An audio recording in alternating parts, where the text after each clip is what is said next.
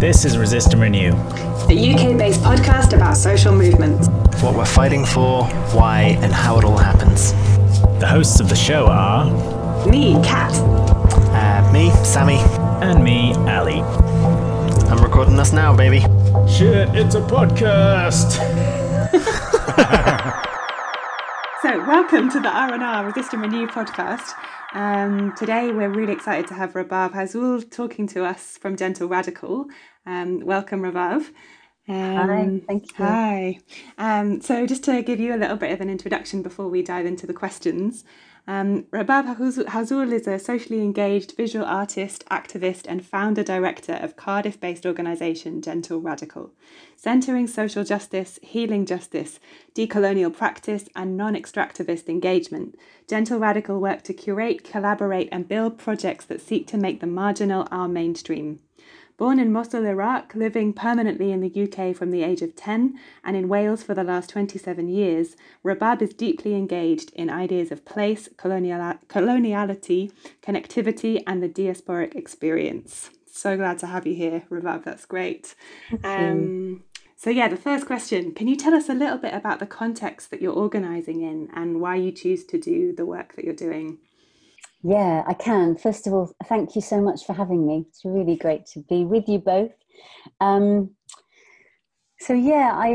suppose we are organising. Gentle Radical is based in Cardiff, and I've been in Cardiff since 1993. I came to Wales as a student, actually, and I stayed. And I think that happens for a lot of people. They come here and then they sort of end up, a lot of people end up in Cardiff. So on a personal level, just, I suppose, before I talk about maybe how we're organising, why we're organising here and why I choose to continue being here. I think I almost came here by default. So I was in Aberystwyth as a student, as an undergrad, and then moved to Cardiff to work in the arts or to start trying to work in the arts. And I ended up sort of staying like a lot of people. But I think at a certain point, I had a real realization or a kind of recognition in myself that I was consciously making a choice to stay in Wales. And I realized that was because there was a certain consciousness around the colonial that I felt was deeper, more alive. Of course it would be, because of Wales's own history and experience of colonialism for the last, it's England's first colony. So I felt that as someone who is someone who's living out of a diasporic experience, as someone who whose homeland is not easy to get back to, who in many ways I've not been, apart from a moment in 2016, I hadn't been back to Iraq since I was 10. So there's so much bound up in those dislocations, those disconnections, that the sense of the losses that you're constantly sort of navigating and negotiating, and I suppose the new places, the new spaces, the person you become, the person you have become, the person you've been evolving into is, I felt somehow that alongside my interest in the work and the interest in the complex, nuanced landscapes of coloniality, Wales felt like I could speak to those things in a way that there was, how can I describe it? Like there was kinship around that. There was a more immediate, does that make sense? A kind of kinship around that, of course, from a different context and a different perspective than I felt that there was in England. And these are huge generalizations to make, as if England is a phenomenally diverse place, as you know, and many of its cities, some of the most diverse in the world. So but somehow this sense of being to the side, being at a tangent to the center. And I think probably that is a very live experience for me as someone who is never quite knows, you don't you know, it's hard to talk about myself as being Iraqi because I've not been there for so long. And actually, Iraq has changed. Like the Iraq I grew up in was not the Iraq that even remotely exists any longer. Not just because like many of the places in our childhood have changed and don't exist, but as we know, the history of Iraq, the catastrophic history of the last 30 years or so. So that sense of like, how do you own being of a place when that place wouldn't recognize you any longer? When to go back to that place, you go back as a tourist, like we know that. So I think, and at the same time, not being British, whilst knowing I sound British, I'm a product of British culture, not being Welsh. So I think being in this in-between space felt like there was space to explore that more here in Wales, because I think Wales is also in between. And Wales's own relationship to coloniality is highly complex. Of course, it's been colonized, but it is also a beneficiary and a recipient of the wider European colonial project, you know. So it's a small but still white majority nation that is a small nation in Europe. And there are huge responsibilities, radical responsibilities around Wales's experience in a way on the coattails of empire, you know. So I feel like this felt like a rich place to be, and a complex place to be. And I think complexity, I like complexity a lot. I feel happy in amongst contradiction and complexity.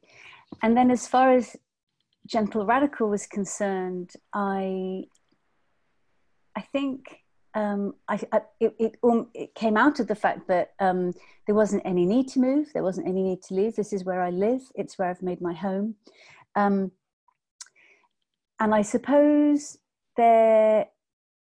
what Gentle Radical is interested in doing is really working in a hyperlocal way. So hyperlocality and this idea of what does it mean to remain in one place, and what does it mean to remain in one place for a very, very, very long time? A little bit like Adrienne Marie Brown in Emergent Strategy, she talks about like building, instead of mile wide, inch deep movements, how do we build like inch wide, mile deep? So I'd been in Cardiff, I don't know, I sort of set up Gentle Radical in 2016. So I've been in Cardiff maybe, anyway, over 20 years, maybe 25 years, 23 years. So I felt like that was the right moment to set up an organization. I felt like I needed to live that much. I needed to know this place that much. I needed to make mistakes enough. And of course, I don't stop making mistakes, but I needed to really be ready to, once this work begins, it needs to keep going deeper. So I felt I had a deep commitment to place. And in a very specific sense, we're based in Riverside. It's an area I've lived in for 23 years myself. It's a very diverse part of the city. It's not an affluent part of the city. There's a lot of different, huge richness and huge need. So the idea of what does it mean to construct projects and to organize and to use culture and cultural praxis, not for 2 years or 5 years or 10 years, but like until I'm dead and beyond. And then who's going to come after, and then after them. So how do we really pull elastically our sense of the work that we want to do with people and community? The other thing to say, I suppose, about Cardiff and Wales is, particularly in Cardiff, I think we are in very close proximity to seats of power, because we're tiny, because we're 2 million people. So you can go and speak to the First Minister. I mean, it's possible. You can absolutely have conversations with people who are at the Assembly or at Welsh Government. And I think that gives Wales a very different kind of relationship to its political structures. In other words, they're not as hierarchical. There's less density and bureaucracy to get through. Of course, it's there, but not anything like to the extent of it is in England. And I think that creates sort of possibilities. It creates possibilities of disruption, greater fluidity, greater dialogue. So, for example, some of the really, I think they're groundbreaking. I think there's definitely space for these bits of legislation or policy to be more groundbreaking. But if I think of the Future Generations Commission and legislation around future generations, those kinds of developments within the political arena are really, for me, mean that in Wales there's the possibility for quite radical thinking, and the possibility for that to impact in quite deep ways because of the scale, because of our scale is small enough to not be hindered by much more cumbersome historical dead weight. So I kind of personally, people laugh when I say this, but I really feel like excited to say, I feel like the small nations will be the global leaders of the future, basically. So it feels exciting to be in places like Wales. I think that's really interesting. I think a question that comes up for me, which is as somebody who is not as familiar as with yourself or with Gentle Radical as an organisation, you use this term cultural praxis, which I've seen before, but I'll be honest, I'm not really sure I know what it means. And I've seen that been used also linked to Gentle Radical and the work that it does. So could you maybe talk a little bit about like Gentle Radical, the organisation that you organise within, what the group is about, and specifically touch on that idea of like cultural praxis and what that means for you? Yeah, that's a really good question. I think I know what it means. My understanding of praxis, but this is a great moment to go and do more thinking about it, is it's the theory and the application. You know, that what does it mean for us to theorize, and what does it mean for us to apply and put into practice? And I think I feel very strongly about that, that we need to live our theory. We need to do more than theorize. We need to test and put into practice these deeply held principles and aspirations. And I think so many of the systems and the structures and the institutional spaces we all live and exist in and work in are really brilliant at the theorizing, and are brilliant at the posturing, and are brilliant at the construction of the articulations around change. And it's really easy to not do the practice, because the practice is hard. It's painful. It brings us into contact with our deep responsibility, our imperfection, our culpability, our guilt, a whole bunch of other things, our trauma, you know, our rage and anger. I'm including all of us in this, you know. So like, to practice is to live the theory. And I don't, I think in every single walk of life, including, you know, the realm of the religious and the spiritual, like there is only practice. There is only practice. Like, I think the reason I think most people, this kind of adage that I really frustrates me a lot, religion is the cause of all wars. And of course it's way more complex and far less simplistic than that. But I think what people I think are saying is, we are desperately disappointed in the fact that profound teachings about compassion and equity and justice have been so corrupted by institutions, whereby those institutions cease to embody the practice of ideas of justice, ideas of deep radical compassion, you know, and solidarity and togetherness and equity. And so I think cultural praxis in that sense, for me, has to embody, first of all, our principles, that we must do more than just talk about stuff and make it look good and sound good, because you can do that really well. I mean, we can all do that on our websites, you know. People can go onto our website and read a bunch of things, and I have to ask myself, what is it that we are manifesting in those words, in those intentions? And that is a time-based project. It's a conversational project. It's a project. It's a spiritual project. It's a learning project. It's a constant attempt to bring yourself into the space of your coherence. This is what I believe in, and this is then how I'm acting and behaving. So constantly moving towards a sense of integration and coherence, and also then recognizing when we're not managing to do that, that is also that's okay. We have to understand why we're not managing to do that and unpack that, and also kind of continue to honor ourselves whilst we're trying to go deeper on that journey. I've probably not talked enough about the cultural bit, but I think that's my understanding of praxis. I think. No, I think that was great. Thank you very much for sharing.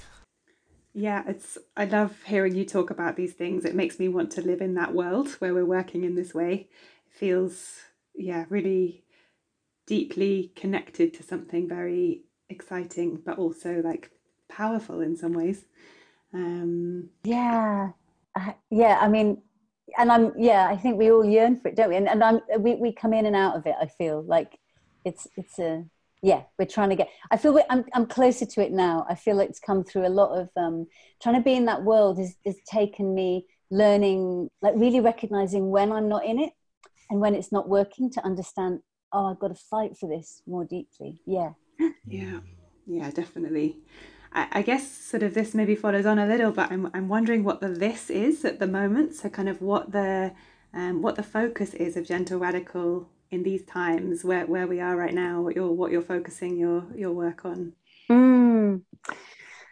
Well, I suppose, I mean, the one thing to say in terms of what Gentle Radical's primary identity is of course we're interested in social transformation and change, and how we dismantle toxic systems of power and institutional spaces, but we do that through art and culture, and like that's our primary point of departure. Basically, we see art and culture as a portal or a force or a space of dialogue, or the ground from which we can explore structural change, basically. And then additionally to that, we're interested in, I suppose, our point of entry into art and culture is within the social practice realm. So we talk about socially engaged frameworks. In other words, that the primary medium for us is people, it's always a strange word to use, communities, because we have a problem. I suppose there are problematic ways in which we have come to identify who communities are. They're somehow always over there. We're somehow always doing stuff to them. That's also part of Gentle Radical's interest, is how do we unpack and dismantle that sense of interest in making work accessible, interest in democratizing cultural practice, and therefore how does that relate to ideas of where and who community is, who has access to inverted commas mainstream culture. Why is mainstream culture like legitimately mainstream culture? How do we displace from what I would call the cultural epicenters? So Gentle Radical, maybe by way of example, used to, this is maybe before Gentle Radical, and maybe was one of the reasons which prompted me over the years to set up an organization. So I might have been running cultural projects as an artist, as a freelancer within some of these cultural spaces, and there was always so much extractivism. There was almost so much tokenizing of some of the, all of this very violent language, marginalized and excluded communities one would bring into these spaces, because my own work as a practitioner is not just within cultural practice, but within long-standing community development, and particularly in South Wales, particularly in Cardiff, working with minority ethnic communities in the city. So I would observe over the years like how tokenized some of those groups were when they entered into mainstream, contemporary art spaces, for example, how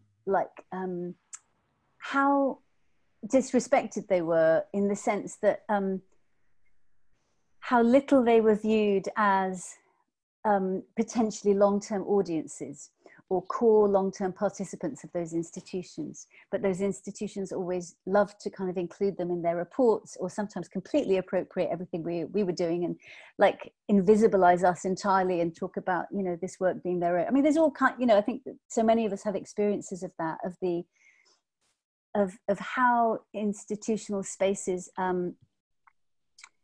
colonize work, and what happens when, therefore, how people are being used as a means. So I really feel like if I talked about like what the core practice of Gentle Radical is we are interested in how do we not reverse, but how do we provide an alternative to the colonial project, and within huge amounts, within huge swathes of I would say the cultural sector, people are being used as a means. They're being used as a means because they come from, inverted commas, deprived, an area of deprivation which has to be fixed. Of course, it's impossible to fix it because we have to change entire systems and structures to do that, and no one is fundamentally interested in that. So we do this very surface work. We work with disaffected youth, or we work with minorities or marginalized groups. All of this is, these are all forms of violence as far as we're concerned, in terms of who gets to decide even what disadvantage is. Like, there is clear lack, there is clear inequality, and that has to be addressed. But how we so often end up, particularly within the cultural sector, using communities, using groups of people in order to further some of the core agendas that we have. I suppose the classic experience I had for many years as an artist was being parachuted into communities and then sort of parachuted out. And actually, because with Gentle Radical, we funnily enough, actually reading Emergent Strategy at the moment. And when I went back to the book, I realized that the very thing that this very common phrase of parachuting in and out to a community and sort of that very extractivist process, she literally talks of as penetrative. And I think that's a really powerful word to use. It's penetrative. It's a violence that we commit when we go into communities and use them in that way. So I suppose we are really interested in how do we do that differently? And that means it has to be a time-based project. So access is non-negotiable. We're not interested in creating accessible projects as a little add-on because it's nice, because it reaches certain people. It should be the ground of how everyone works. It's non-negotiable. And for access to work, it has to be time-based. We can't just, I think it's a contradiction to say we're going to give access to certain communities to access our work for 6 months or a year. That's not to say that sometimes certain projects don't have their natural ending. But when so much of work in the cultural sector is operating on the terms of often organizations, institutions, and their needs, and when they're done, they move along. I think our work at Gentle Radical is really interested in very deeply embedded, non-extractivist processes that are long-term and that reveal to us what our curation might be with others, what the collaboration might be with others. I think there's a really interesting parallel in what you're saying there around like parachuted in work, penetrative, those like analogies in terms of how we often work as facilitators as well. In terms of, it's one of the things that we've been talking about within Resist and Renew a lot more recently is around how we can shift to a more long-term relationship-based thing and get away from and there's always going to be value in reactive work as a facilitator, because there are some crises which will just need short-term support, and that's fine, but that's definitely not the only thing that's needed, but it is generally the only thing that's asked for. And so how we can build some of those relationships to try and move out of that pattern. And a thing that is a challenge for us nowadays, surprise, surprise, is era of physical distancing and how much we're therefore relying on partly pre-existing relationships that we had. And so I'm wondering if that's if you could talk a little bit to that idea of because you are very when you're talking about this like artistic practice around this kind of like community building work, it's all very place based as a thing. And so given that we're then shifting into an era of like physical distancing, I'm really interested in how you can live those values of making things like more long term, time based, I think was the language you used, and whilst also maintaining some of that like kind of like safety, I guess, around like physical distancing, etc. Like, how are you living your values at this time? Yeah, oh my gosh, how are we living our values? Yeah, we are asking ourselves that all the time.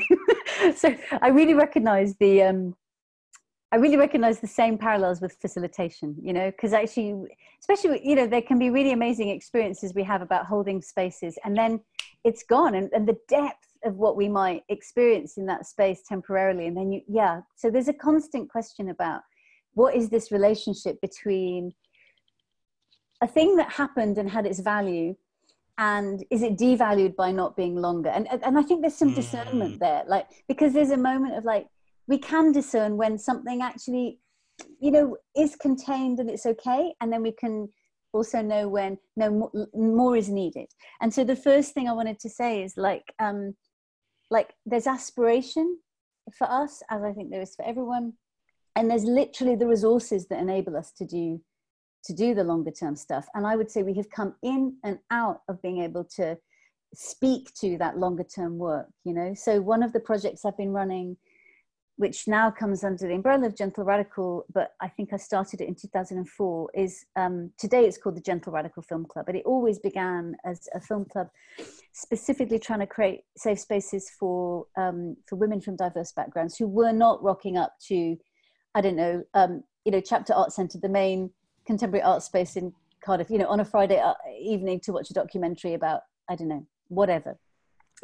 Why is that? Why are people not accessing those spaces? Why is it not affordable? Why is there not a whole range of other things that make people feel that is a space for them? So like that project is now in its 16th year, but like, wow, it has taken huge amounts of like volunteered labor over the years, other people's volunteered labor. Sometimes it's like met our own burnout and in health and ill health. Sometimes there was a moment I had to just put it on the back burner for a year and a half. So we're aspiring to be able to do long-term work, we're aspiring to do that. And I think resource is a huge, kind of, I'm stating the obvious, but it's a kind of huge issue. If resource wasn't an issue, I think all of these long-term relationships would be so much more straightforward, because if our desire is there, then I think we can find the ways. And that brings me to, I suppose, if the desire is there, what are the ways now at the moment in this current climate? And so I suppose one of the things we're starting to do, maybe I can tell you a little bit about one of the projects we're just about to begin. And yes, please do. The film club is really interesting because community outreach has been a huge part of what we've done and what I've done over the years, and now that's very much part of Gentle Radical's work.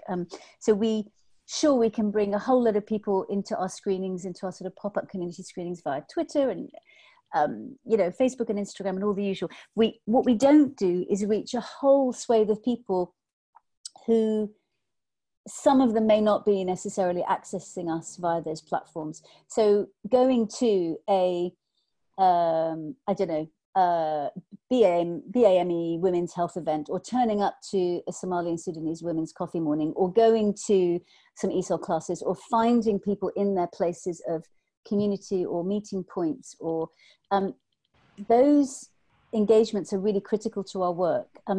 You can't do that under lockdown. You cannot turn up to those spaces because those groups are not meeting in those ways any longer.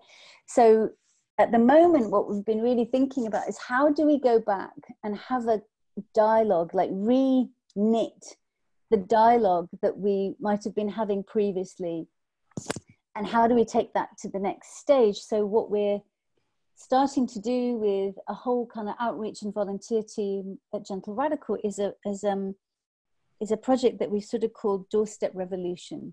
And the idea is, okay, we can stand on people's doorsteps, right? We can socially distanced, kind of have socially distanced conversations. But what's really critical, particularly with digital exclusion, and it's all very well that we're on platforms like, Zoom, but a whole lot of people, as we know, are completely shut out from that.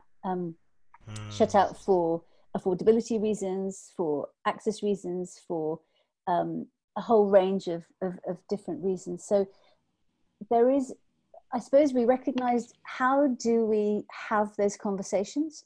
And that also came out for me from recognizing what we were doing in the mutual aid group that I helped set up in Riverside. So it was all fine, and it was highly kind of successful in many ways, and we reached people. But what we weren't having was many conversations. We were answering sort of some quite essential needs, but the stuff around the dialogue, the stuff around the conversations, the stuff around actually isolation and deepening isolation was a huge need, and we weren't necessarily finding ways to address that. So this new project is really about deep work with 8 streets in Riverside. So the idea is to knock on the door of every single household on 8 separate streets and conduct really in-depth kind of conversations about people's experiences, about the last 6 months, about what's changed, about what do they want to leave behind? I mean, maybe they don't want to commute to work, 2 hours in the morning and in the evening. A bunch of other things. Maybe people have aspirations for what's shifting, what they're seeing in you. And then, of course, there's huge levels of loss. There's huge levels of deepening difficulty and deepening challenge of simply surviving everyday life for people. So how do we try and bring into conversation and into a kind of held conversation some of those experiences? And then the idea is, how do we then bring people into subsequent conversations with each other? So how can the community keep having a conversation with itself? And the idea is that we do that in a very in-depth level within 8 streets in the neighborhood. And then we have 5 households from every single street across the rest of the neighborhood. And we really build up a picture. And then we want to really develop 2 things to come out of that. So one is a podcast, which will be our first kind of podcast that we've done as Gentle Radical, which really will be about the community being able to then take that project forward. So the idea is that it becomes the long-term means and space for the community to continue having that dialogue with itself, and then also to develop a kind of something in between, like a neighborhood newspaper / cultural magazine / multilingual point of contact. Again, the idea is that we absolutely involve all of these different people who might be interested in curating, in writing, in developing the dialogues around that. So for us, it always goes back to, how do we do literally the knocking on people's doors like that? I don't think that's ever not going to be, for us, relevant. And it's probably the most vital space in which we feel we're kind of doing the praxis of access work, not just theorizing. I think it's really interesting. That really maps onto my own experiences of organising around mutual aid locally as well, in terms of how much things shift away from often what people's motivating intention for why they get involved in that kind of a project, either from the perspective of somebody who's currently requesting support or currently offering support. It's both of those people often are motivated by a desire for more local connection, but then in practice that's just designed out by people with, I would describe as having bureaucratic tendencies, and how much those often really human drives are really designed out of the process in terms of how things are set up, and how shocked people can be when you suggest things like, maybe we should do some door knocking to talk to people, and people see that as a really controversial suggestion.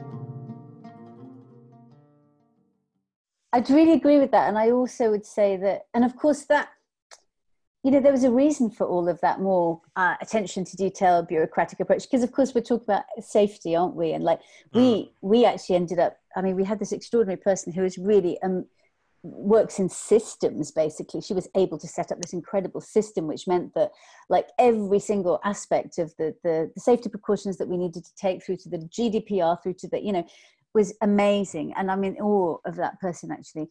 But what we ended up having on like our little messaging service is people phoning. I had a few experiences like this, answering calls. They didn't really need anything. They didn't really need anything picked up, but you know what? They didn't need anything material. They did not need anything material, but they wanted to talk for 40 minutes, right? Yeah. So like, how were we organized to do that? And should we have been, I believe we should have probably in hindsight been more organized to just provide access to conversation, right? To people being around, to hear people.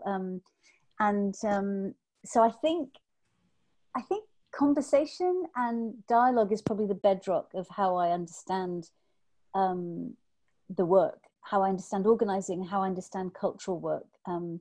That everything starts from enabling that conversation to feel open to everyone. And something else you said about the mutual aid. Actually, I've forgotten. I was going to say something else, but it's gone. Sorry. It was good. Whatever you said, it was good. I agree. Thanks. I think the thing about conversation was fascinating during lockdown. I had the street phone for a little while for our mutual aid group, and similarly had quite a few, especially older people who were on their own, calling basically for a chat, which was such a disconnect to the kinds of offers that were being made in the WhatsApp group, which was that I can go and pick up food, I can go and pick up pharmacy items, and very few requests of any kind actually on the street that I was on. And yet there was this kind of unnamed request that was coming through in the desire for conversation. And I felt it living alone, like the days when we would have socially distanced cups of tea in the street, like made my week. And yet that wasn't really a formal thing that was being served by the group. And it's sort of almost, how do you get people to open up to those needs that maybe are a little bit more taboo or a bit shameful? Feels like, especially stuff around loneliness and isolation, it's really hard to come out and be like, actually, you know what, I'm on my own, and that's hard to tell you. Totally. And that really resonates actually, and that sense of I think I remember saying something like, like I think that's where, I think for me that's so much where I don't know if it sounds really clunky, but where kind of the for want of a better term, the cultural offer has to start with conversation. Like if we're not imposing projects on people, then really we're always beginning with the conversation. And I think we had a really similar experience. We had not that many requests, loads of volunteers trained up, and people kind of hanging around, kind of twiddling their thumbs. And it's like, what we really need to do was respond to some of that loneliness and find ways of, as you say, enabling people to understand that not only was that okay, it was deeply legitimate, both in terms of the current circumstances and the way societal systems have been structured to bring that about. We've lost a sense of extended families and extended networks. And if I think about so many people I know, friends of mine who are parents, and like the levels of exhaustion and sleep deprivation, because actually, essentially, we're bringing up children in these incredibly limited ways. The cliche of kind of a village raises a child is there for a reason. Like it's like we are not raising children amongst us as neighbors or communities or extended family groups. And so I think we're in a highly dysfunctional place, and then trying to respond from a place of functionality that's not really working. So yeah, going deeper in terms of asking those questions. And funnily enough, I think this project for us is also comes out of that experience of some of the mutual aid stuff of like, oh yeah, actually we need to just we need to talk to people, and we'd like them to talk back, you know. And I think it also really speaks to that idea that you mentioned before of like things being hyperlocal. Like as a facilitator, supported another mutual aid group in London, from a borough in South London, and they organise things at a borough level. And some of the London boroughs are huge. And what that meant was they basically designed a system and approach which meant that they were basically around the same kind of number of core people as a lot of the very, very small mutual aid groups had, but just designed to cover the whole borough rather than like the streets around their house. Yes. And it made a setup that just meant it was so, I think people found it really overwhelming, and they found it really valuable, and they were really like seeing the impact of the work they were doing. But then they basically got into a pattern as that like ossification happens, where they ended up having to raise money to be able to sustain the work they were doing, but then that was really hard to do because they were all really busy doing the work. And I think it's just such a different pattern for things that operated at, for all the people I know who are involved in like street-based things, where it's like I'm helping the people on my road, or maybe my road and the road next to my road, where you basically always have the opposite thing, where you're like, well, like there's a limit to just how much support can be needed in this space, like, and in this setup. And so the challenge is really like you're shifting from being like, we're trying to almost, it lends itself towards gatekeeping, or at least having to resist that idea of gatekeeping, to be like, how do we limit the support we give because we can't sustain it, to people that are like, I'm going out to try and find people that need it's like people probably need more help than they're saying, and so you're going out and trying to create those situations and conversations where you can build enough relationships so that people can state the requirements they actually have, but they don't really feel able for whatever way to just like act on themselves without some kind of structure of support. That's so interesting, all of that, and it's so complex. And I think, I mean, for me, what I think the mutual aid, this moment of mutual aid we had, one taught us how like we are not involved currently in mutual aid, right? Like, but we sort of scratched the surface of it, understood, I think, how it, you know, we haven't got to the place where essentially I think we were, it was a little bit, whether it was hierarchical or whether the mutual bit of it wasn't necessarily functional.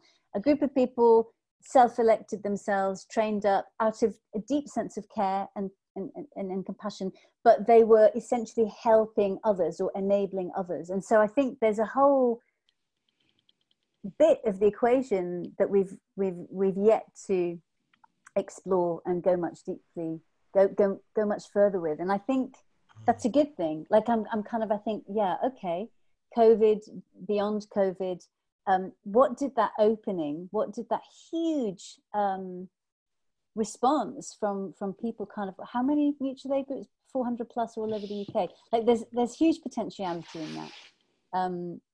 So yeah, and I think that goes back to all of these ideas of slowness, and you know, again, moving at the pace of trust. Like, how do we move so slowly that we understand the depths of what including people means, not because of what they're going to gain from us, but because of what we might understand we might need to do differently because of their voice, because their voice is in the mix and the thing changes because of them. And that is a hugely time-based process. So yeah, I'm looking forward to a bit more depth on the mutual aid front. Though I just said to Kat, I'm going to restrain myself from asking any more questions so we can wrap up. I do actually have, I have a very specific question, which is a closed one rather than an open one, because you refer to that phrase of moving at the speed of trust, and it's a thing which I hear batted around a lot. I had a very basic question for you, which is, do you know where that quote actually comes from? In my head, I associate it with the like disability justice organizer Leah Lakshmi Piyatsna from the US, but I don't. Do you actually know where that phrase comes from? Because I don't, and I'm always wondering. Well, I can't believe that. This is the only book I've referenced in this entire chat. It is. I saw it in Emergent Strategy. Kat, is that where I'm seeing? That's where I've seen it, but I don't know where Adrienne Marie Brown might have got it from before. Yeah, I think they're mates. Yeah. And probably, I mean, the essence of that principle, you know, people will have worked with, and she references so many of her own, mentors, doesn't she? But yeah, and I feel like I've had to learn that, I've had to learn it. It did not I've really had to learn it, and I think there's this huge contradiction in our spaces. One, we are all deeply invested in justice, and it can't come soon enough. It can't come soon enough for all the obvious reasons, and it pains us that it's not coming soon enough.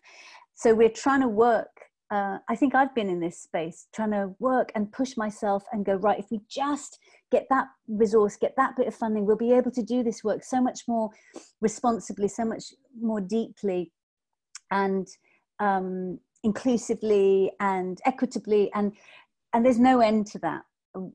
I think I realized there's just no end, and actually then ill health can follow, and burnout and exhaustion. And actually what's really interesting in Gentle Radicals kind of now nearly 4-year history is the point at which actually that burnout and ill health really kind of hit towards the end of last year. The point at which I finally realized this has to go at the pace of the health of all of us, the capacity of all of us, that is where actually things really started opening out. And I think that for me is very, very profound, that when we really honor ourselves, not as kind of,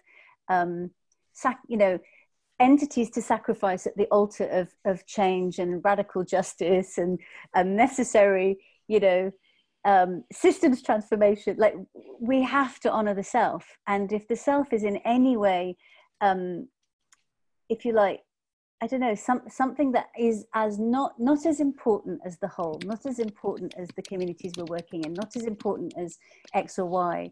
I literally think the spaces in which we are gifted the means to do our work, the cosmos, the universe hears that and says, okay, we're not quite ready here. Like only when you are moving through this space in ways that kind of honor the depth of who you are, and the importance of who you are, do we seem to be supported by the spaces around us. And that's been, I think that's praxis as well. Like my mind and my spirit understands that, but to really have started to live that within the organization and within myself has taken a while. And we're now in a space where we've probably for the first time had more stable resource. And I think it's because we're learning how to move slower and in a way that is truly going to be lasting, but respects the self. Yeah, and I feel like that's, for me, something that I find so powerful about the work of Gentle Radical is the way that it sort of notices our own ways of being and needing to be, the ways our groups are, the ways we work, and that connection to the system, and how systems of capitalism want us to burn out. That's what they're designed to make us do. Yeah. And I guess just to throw in the Audre Lorde quote, feels like when she's saying caring for myself is not self-indulgence, it is self-preservation, and that is an act of political warfare, is because it's connecting to that resistance to what the system is asking us to do. Yeah. And that feels like that's what you're living, and it's hard because the system doesn't want us to, but to actually really sort of encourage ourselves to go at that pace of slowness and trust is really radical. I think so, and I really feel like I'm constantly I have to constantly notice it in myself, and what was happening the other day. I think I had a meeting in the morning on Zoom, and I remember thinking, Rabab, you really need to go out for a walk before your next meeting. And I'm not doing my walks very well because the work always seems to be more urgent, and there's some emails I could write. Like it took a kind of act of will to go out and do the walk.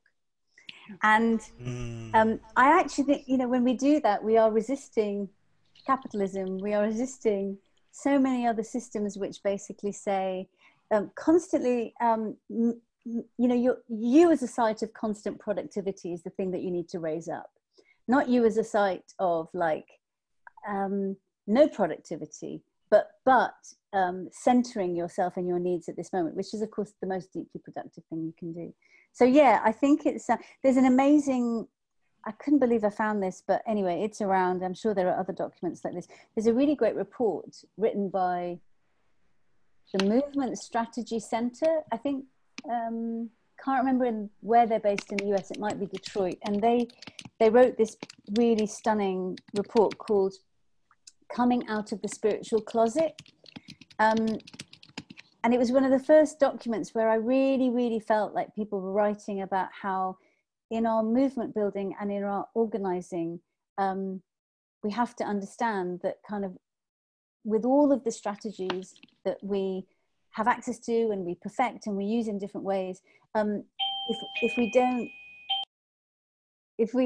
we don't have I love it, if we don't have spiritual strategy, spiritual work, spiritual resources, like the work on self, the inner work on self, all of our organizing will kind of ultimately fall into some of the same traps and the same pitfalls, because of course all of those spaces are subject to power dynamics. We, each of us, are subject to our own histories of trauma and challenge and resistance, and so like it's really beautiful now to see so much material out there which is starting to say we have to center this slowness and we have to center this depth of practice in ourselves. So yeah, getting there slowly. Absolutely. I mean, I feel like I could carry on talking about these things all afternoon and maybe longer, but I think we're going to need to start drawing this to a close, and maybe another time invite you back to talk about spiritual ecologies and the role of spirit and spirituality in our activism. But for now, it would be really wonderful if there's anything you could share for listeners who may have been inspired by what they've heard you talking about this afternoon, if there are ways that people can find out more or get involved in the work of Gentle Radical. Yeah, it's been really so nice chatting to you both. And I think the obvious ways are probably just like our website, gentleradical.org. We also are on all the usual places like Instagram and Facebook and Twitter. And I suppose, there's a bunch of things that we have different projects which are operating in different ways across different spaces. And we really encourage anyone, particularly obviously people who are local, to just get in touch and let us know how they'd like to get involved. And we're always open to that conversation. Amazing, great, that's lush to hear. Okay, so I think we're going to draw to a close and just say again, thank you so much. It's been really lovely talking with you. Likewise, both. Really great to speak to you both. Thanks once again to Rabab for joining us on this episode. You can find out more about Gentle Radical at their website and on socials. They are gentle_HQ at Twitter and Gentle Radical on Instagram. This week we had music from Kareem Samara and his song Light for SH. You can find him on SoundCloud. And as ever, thanks to Klaus for letting us use his song Neff for this backing track. And you can find out more about Resist and Renew at resistrenew.com and on all the socials. And on our website there's a page for donations if you want to support the production of this podcast.